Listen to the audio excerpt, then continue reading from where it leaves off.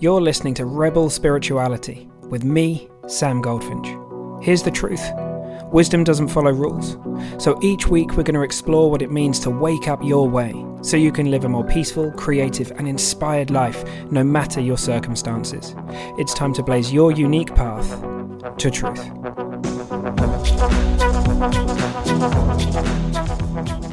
Okay, hey you beautiful people. And well, look, before we dive in, I want to just mention a couple of things that are coming that are really exciting. The first one is that Instagram's up and running and, I'm going to be putting videos and stuff on there. So if you are an Instagram person and you want to come and see some clips and video stuff of things that I'm up to, come follow us at Rebel Spirituality. So super easy to remember, right? And cool big announcement. There's a YouTube channel on the way. So what I'm probably going to do is upload the videos of these podcasts, but I'm going to do it a couple of weeks after it gets launched, kind of in the audio version, right? The kind of classic podcast style. And then build from there. That's what I think I'm going to do. So watch this space. If you want to go over to Rebel Spirituality on YouTube and follow just to see as things pop up, then that would be amazing as well. Right. I said that I'd start sharing some of these amazing reviews that people have left. So let's share one. I love this so much. Such a great way to start the week, opening your mind to what's possible on so many levels. I can't wait for Mondays. That's from Just Sober Me. And thanks so much. I just, that fills me with so much joy to know that people might be looking forward to this. Like, how cool is that? It's so nice to know that. And it's so lovely to have so many of you that I love, so many new friends and so many old friends, just people that I love and just trust so deeply on the journey with me. So thanks very much for all the reviews and stuff. I really, really, really appreciate it. Okay, today we're going to talk a little bit about grasping and aversion, or just one element of that. And, many of you, if you've ever kind of studied Buddhism or anything like that, these are terms that might be quite common and things that we might be aware of, or maybe not. But really, we're talking about kind of grasping as like trying to keep hold of stuff and or trying to get stuff. And aversion is kind of repelling stuff, pushing stuff away.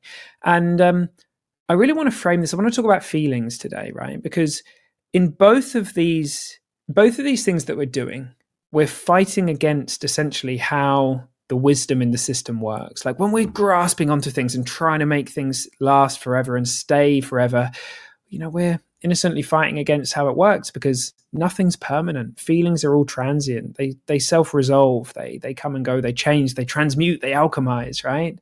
And when we're trying to push things away, we're kind of, again, we're not in flow, because we don't need to do that. Things have a natural flow. They'll find their way through.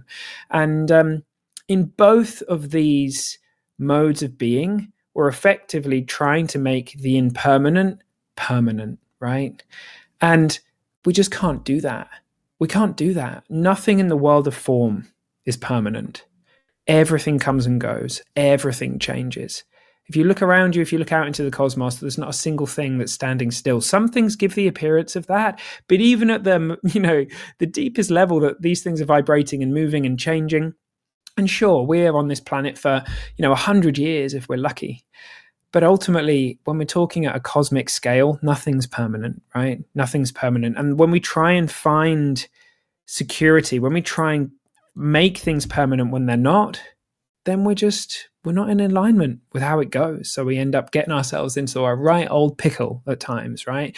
And I've noticed this pattern. I don't know if you've noticed it yourself, that when we get filled with feelings that we kind of we might innocently judge them as bad or negative, this kind of thing. Things that don't feel so good in the body, right? So maybe it's sadness or something like that. We can forget that these things are impermanent. We think that they're going to last forever. And it can really feel like that when we're in the middle of it, right? And we kind of lose touch with that truth.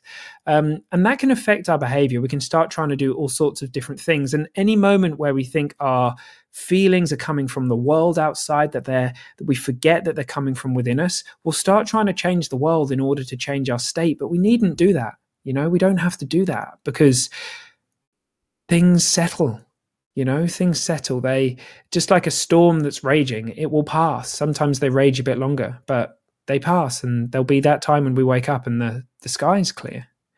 And it works the other way as well. It seems like when we're full of beautiful feelings, very often we can quite naturally want them to hang around, right? We want them to remain and we want to lock them in place.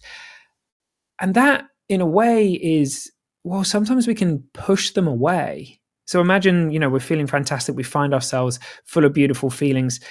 Many people, we might want to prolong them or elongate them, and people might do that through the use of alcohol or drugs. That's something that I definitely used to do.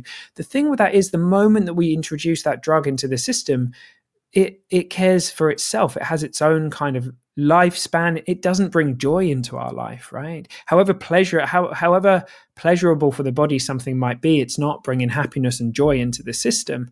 And so we can innocently we can put something that eclipses those beautiful feelings, all right? Because those beautiful feelings are coming from you. So when you notice that they're there, luxuriate in them, bathe in them, enjoy them for as long as they are. And then at some point, because you're a human, you're going to get some thought come through, and, you're going to experience something different. And that's part of the beauty of it, right? Try this game of trying to always feel good all the time. It fucks us up. It messes us up. It's much more rebellious to look into the true nature of feelings, the true safe nature of our experience, our psychological experience. And, then we don't kind of innocently almost scare off the good, okay? So in both of these, whether we're grasping to try and keep stuff there, or aversion, we're trying to push something away, we're innocently out of alignment with the truth of the matter, which is nothing's permanent. Things are moving all the time in the world of form anyway.